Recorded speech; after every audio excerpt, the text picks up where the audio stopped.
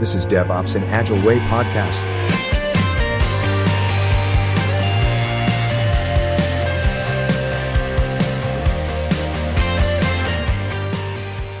Hello everyone. I forgot last time to mention that it was the 10th episode, so kind of anniversary for us. Congrats! Thank you very much. Just to remind everyone, we have Helen with us today, and we talk about human aspects in DevOps world, in DevOps at all, and also we will talk about value stream and value stream mappings and value stream management, because those two are two different things, right? Even if they started with M. Last time we discussed a lot of things related to how to deal with DevOps from the human side.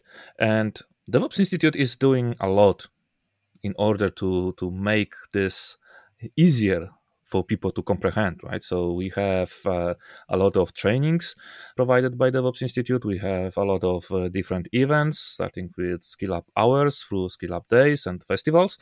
Could you give us some lights how this part started and how, or maybe differently, and maybe some secrets? How do you think how it will go in the future? So what will be the impact?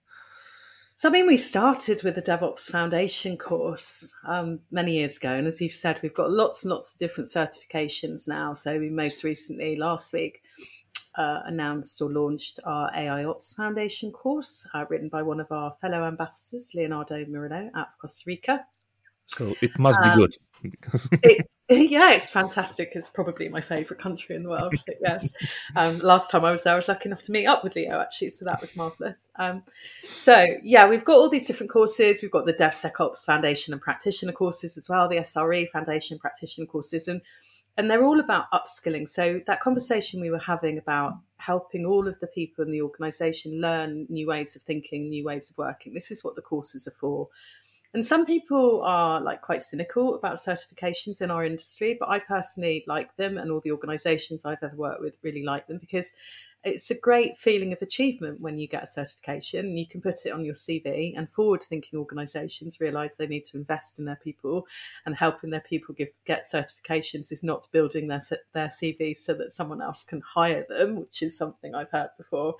But if you think of what we're trying to do really is help the industry instill the culture of continuous learning in individuals and in organisations. So part of that is about creating learning paths. So as you've said, we produce a lot of material, and we do that quite consciously because we're trying to create learning and certification paths, but we're also trying to create step levels where we start with people becoming aware of what DevOps is, and they become more and more interested, and we can help them delve deeper and deeper and find the directions that are going to be most interesting for them, and collect different learning paths as they engage with the topic. So the awareness level, that's really kind of our social and stuff like that. And then the next level is really things like our blog content, and particularly our research reports. So as well as the upskilling report, which is just recently released, I think a month or two ago, which is in its fifth year, and it's really about what people are hiring for and where people have skill gaps. So it's a really good way or place for people to look at if they're thinking about where they might want to educate themselves next. And then we also do the State of SRE report as well. So we've got quite a lot of research, and you'll be seeing a lot more coming out soon with our new family within PeopleCert. And then we kind of keep going down. So we've got things like the Skill Up IT Learning membership. So there's lots of additional learning. I probably skipped a step actually, which is what you were talking about, which is the events schedule. So the Skill Up Hours, which are our webinars, Skill Up Days, which are our virtual conferences. And then we have just coming into play now, we have a new set of webinars called Skill Up Sessions. So we're going to be jumping from 2 a month to 4 a month on DevOps, and then we're actually going to be adding ITSM and project management into the mix as well. So we'll end up with about 12 webinars a month in Skill Up Sessions. We're partnering with Tech Strong Group, and this is again part of our new family. So for listeners that didn't know this bit of news, we were acquired by PeopleCert about 3 or 4 months ago. PeopleCert also own Axelos and ITIL 4, and also own Prince 2. So This has been a really interesting thing to wrap our heads around. The ITSM piece is really easy. As our founder at DevOps Institute, Jane Grohl, used to say, DevOps is the harmonious polygamous marriage between ITSM, lean and agile.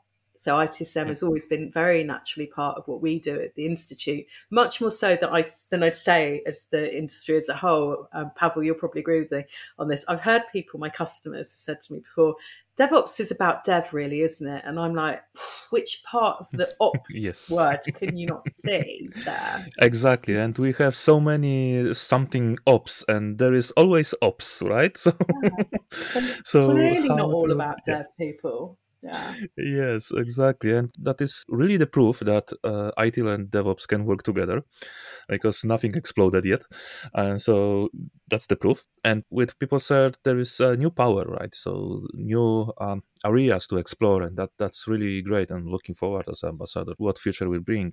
Now with this all aspect of upskilling people, we also need to somehow teach companies that people need to have time for this learning, right?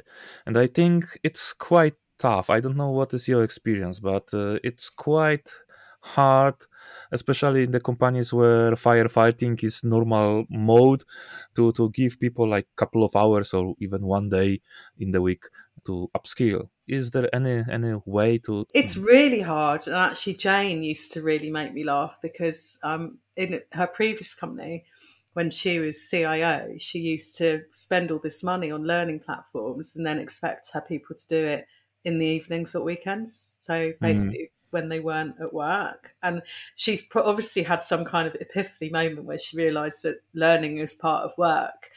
But it's really hard because everyone is really busy. So as a consultant, I would be retired now if I had £1 for every time somebody had said, we can't find the time to save time. We're changing the wheels while we're driving. We're changing the wings while we're flying, or variations on that. We're sprinting just to stay still. And I think there's two parts of this. I think there's pressure from the business, which is still separated. And I did do quotation marks then when I said the business, because I hate the fact that we try and separate that because we're all part of the same organisation. And the business is pushing so much change on the technology teams and they don't really understand the capacity. And then the other pressure the technology teams are under is that they have technical debt, and technical debt usually manifests itself when it breaks and it produces unplanned work. So we get a problem or incident that we need to fix, and it stops us doing the thing, which is probably the change that the business asked for that we were trying to do. And this leaves us in a place where we don't have any time for continuous improvement. We don't have any time to adopt the things that are going to get us out of this space. It's horrible. And actually, this is where value stream management really steps in. So in the State of DevOps report from Puppet in 2021, Patrick Dubois talks about the friction and DevOps being all about the friction between silos. And they've also got this incredible graph where they show how year after year after year, most organizations are getting stuck in what we call the mid-tier of capabilities, and they're struggling to get into the higher level of capabilities. And I think this is because of that scenario I just described, that they're in this kind of like vortex of too much change, too much technical debt, not getting that time to do exactly what you said, invest in learning, invest in paying down technical debt, because they don't understand the work that they're doing. They have no capability to measure or see the work that's going through the system. So they can't understand what capacity they've got. They can't see where the waste is. They can't intelligently gather intelligence on where to make those changes. Do you have a different opinion on why DevOps is sort of stuck in some places? No, I definitely agree with you, and I see this from so many angles, right? So trying to lead some teams, trying to do what leader says. So yeah, that is the one constant in this changing world, right? The real struggle with the number of things, kind of black hole between different part of the companies where there is no honest discussion. Hey, this is possible, this is not possible, why you need this, we cannot do it right now, when you will need it. So just it cannot be like a UDP protocol, right? Where this business, as you said in quotes, just send the request, we need this feature, that feature, and we just take it, and no one knows if it is done or not. This should be like a TCP protocol, right? Where we can have this acknowledgement and discussion, right? I like this, what you said here. And, before we go to value stream, I had right now, when you talked about this alignment in the whole company, I was thinking about DevOps leader training. It is kind of special, maybe because I've done it, but it is kind of special because it shows DevOps from a little bit different perspective, or maybe even really different perspective, right? And the materials which are attached even to the certification preparation are really great. And for me, some of them were quite eyes-opening. Even if I am in this industry for a couple of years already, I really encourage everyone who wants to understand a little bit better and become a leader to go through it, because this is really good piece of materials to go. It's my favourite course, and I contributed quite a lot to the direction of it, because what I wanted to create, or what I wanted to have actually more as a person delivering the course, was a toolkit. I wanted loads of practical things that I could use as a change agent in an organisation, like the stakeholder mapping and the storytelling that I talked about earlier. And there's, there's so much in there. It's been a while since I've done it, but there's a richness of resources, and it's quite different from the other courses, I think, in that Yes. that aspect, that it's like a toolkit. And it is really focused on the soft skill side, Yeah. human side, let's say, right? So this is really really good one. So I'm really happy to go. I was really happy to go through it and do this training. Okay, so it's time for value stream, I think. So as usual in my trainings and my talks, I'm talking about security at the end, and I'm laughing that I do it very consciously to leave everyone with the security aspect. Now we do the same with value stream, because value stream is something what we have around us for many years. It's nothing new. But many companies try to adopt it right now, or even are surprised that something like this exists.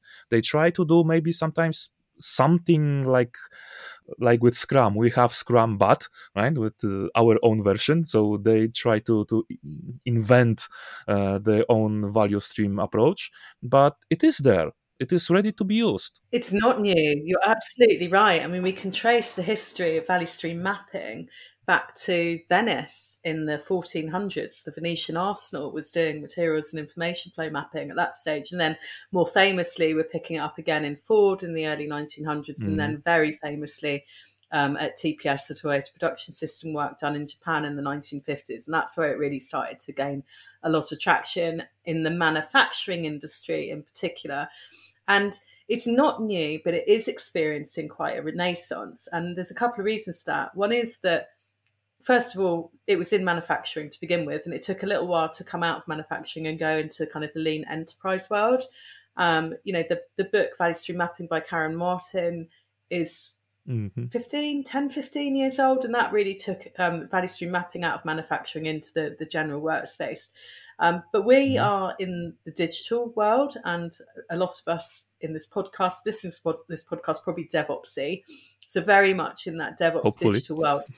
And it's even newer to us. And we've been, the big light bulb moment happens when we realise how invisible software is and how invisible our work is.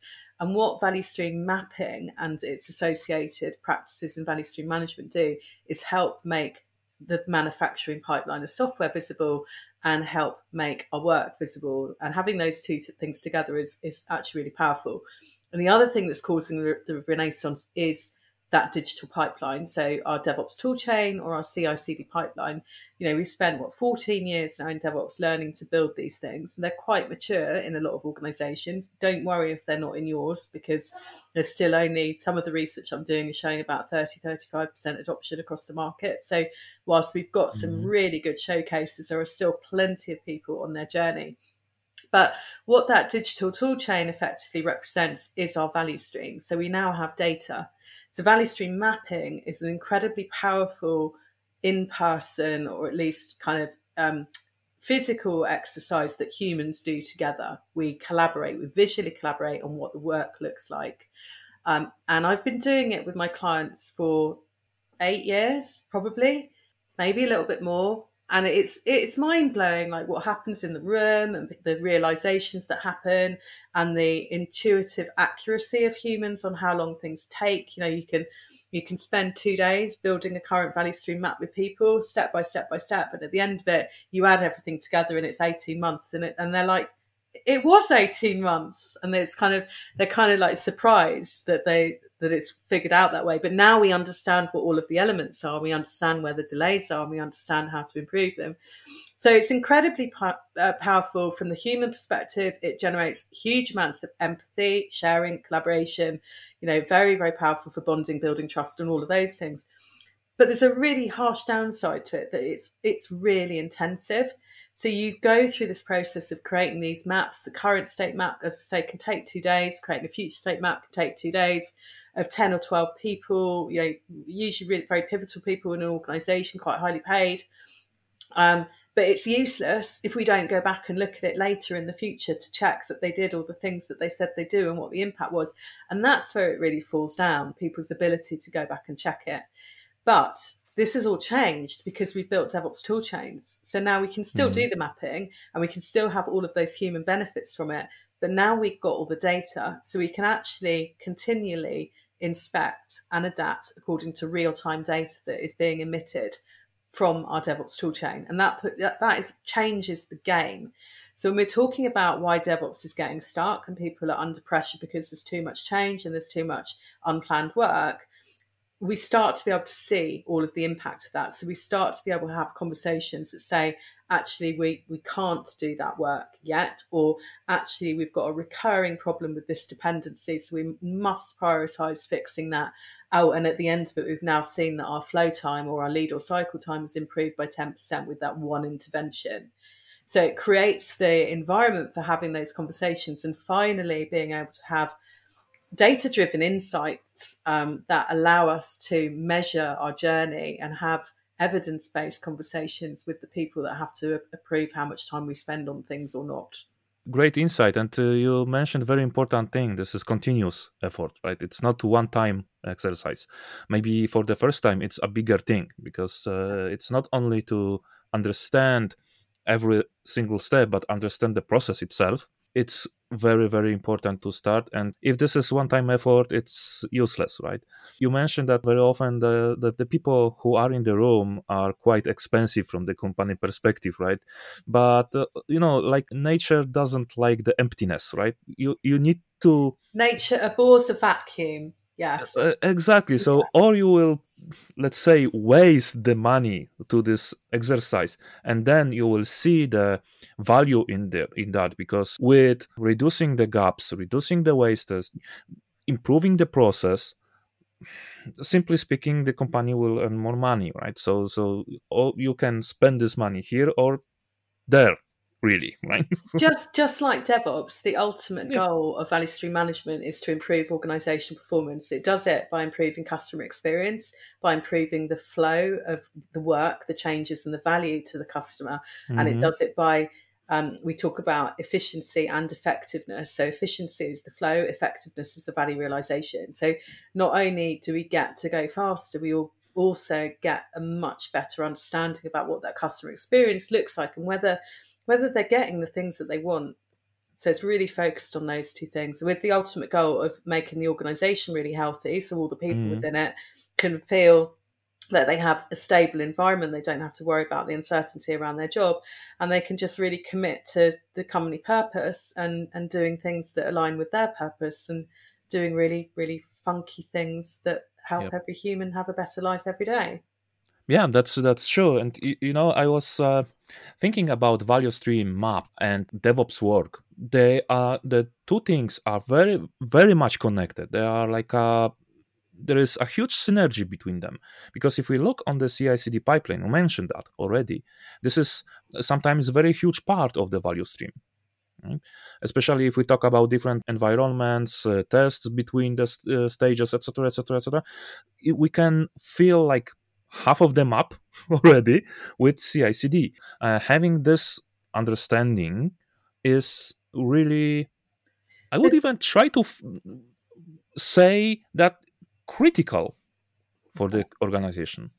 There's basically kind of three parts to the DevOps toolchain or the value stream that a CI/CD pipeline forgets, and we know about this if we look at the DORA definition of lead time. And if you read Accelerate, they're very conscious that they missed a whole chunk out.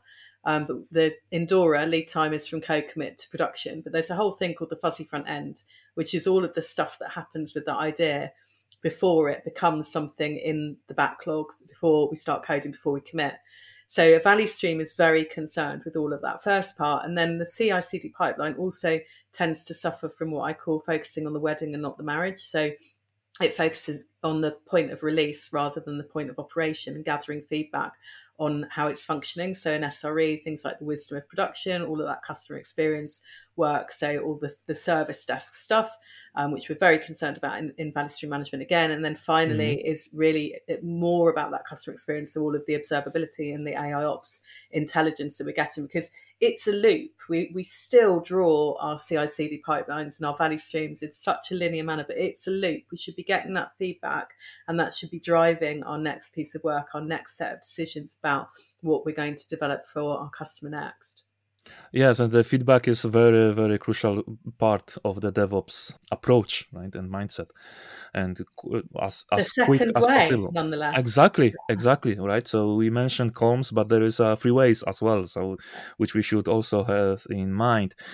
So my question will be a little bit tricky, maybe.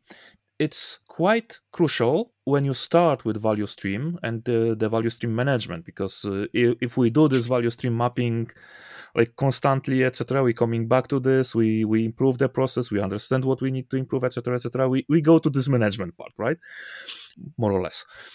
So how to start, how to convince the organization from your experience?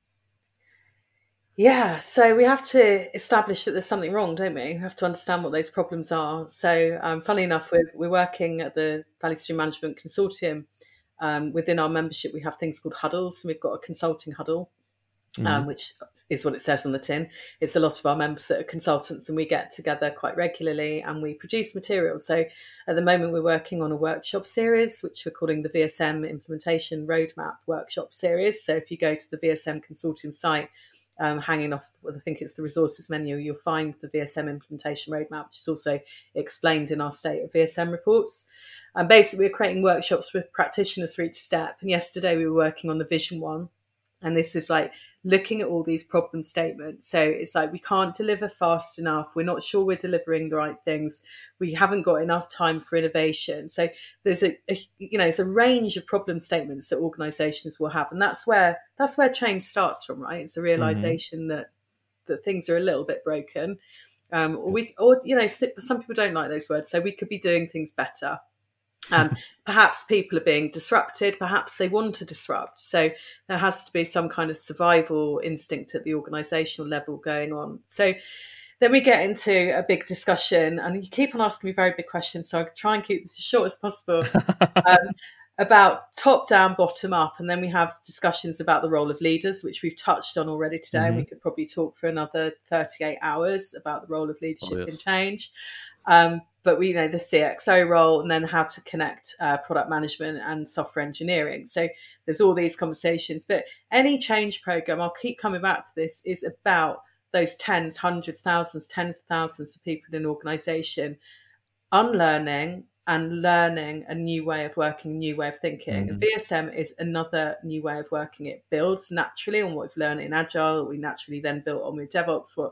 It's combining lean in there again, but it is quite a refreshing take of a way to look at an organisation that is not silos. We suddenly understand where work starts, and how a customer looks at that work and how to get that to the customer. So it's very customer centric.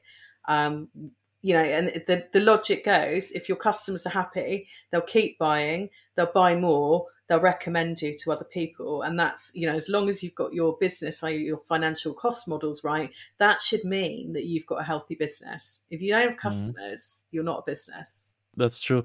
And we didn't say this out loud. It was clear somehow, but we didn't say this out loud about the value stream mapping itself. It's not only about identifying the waste, identifying the gaps, identifying the bottlenecks, but also it allows us to very consciously select the bottleneck which we will fix, right? Because this is very important, because fixing the wrong bottleneck is not very smart way to improve you create the that vacuum or a kind of like a backlog of stuff against it. Yeah, exactly. So you mentioned this VSM consortium, right? So this is like an organization where people can just go and look what VSM really is, how to start with it. Not-for-profit trade association funded by member fees. Our purpose is to bring together this community of people that are interested in value stream management, what it is. We produce a lot of learning materials that members have access to. We have an event coming up in October called Flowtopia. We've just confirmed that Netflix are going to be coming along and talking about their value stream management implementation, which is super exciting. And you heard it here first. I haven't actually told our team that news yet, so that's super exciting. So maybe there will be a series in Netflix about the VSM. Yeah.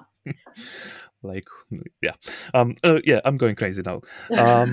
So thank you for sharing this news. And the last question, I would like to ask you to recommend. I know this may be hard, but I would like you to recommend to our audience the book you were co-authored, Investment Unlimited. So we started to treat it as a part of this big library of DevOps, right? Starting with well-known books, right? So in a couple of words, what it is about?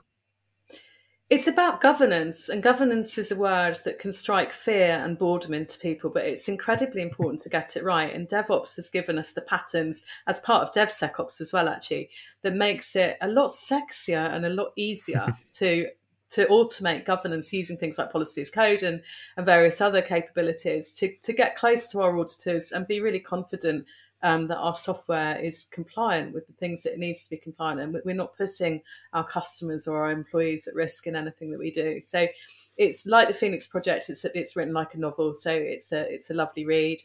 It's got lots of tools. It's a bit of a toolkit again, and it just brings what can be quite a conversation that can put people to sleep. It brings it to life. And gives lots of great insights on how to do it better. If any of you who are listening to this podcast read already Phoenix Project, you should read also Investment Unlimited. Thank you very much, Helen, for being with us here. It was really great to have you and talk with you. Yeah, thank you again. Thank you so much for having me along. Yep, thank you very much. And to all our audience, thank you for listening to this podcast, and see you in the next one. Thank you. Thank you for listening to this episode of DevOps in Agile Way podcast with your host, Pawel. Subscribe, comment, and do not forget to check our next episodes. Stay tuned. Stay safe. Stay curious.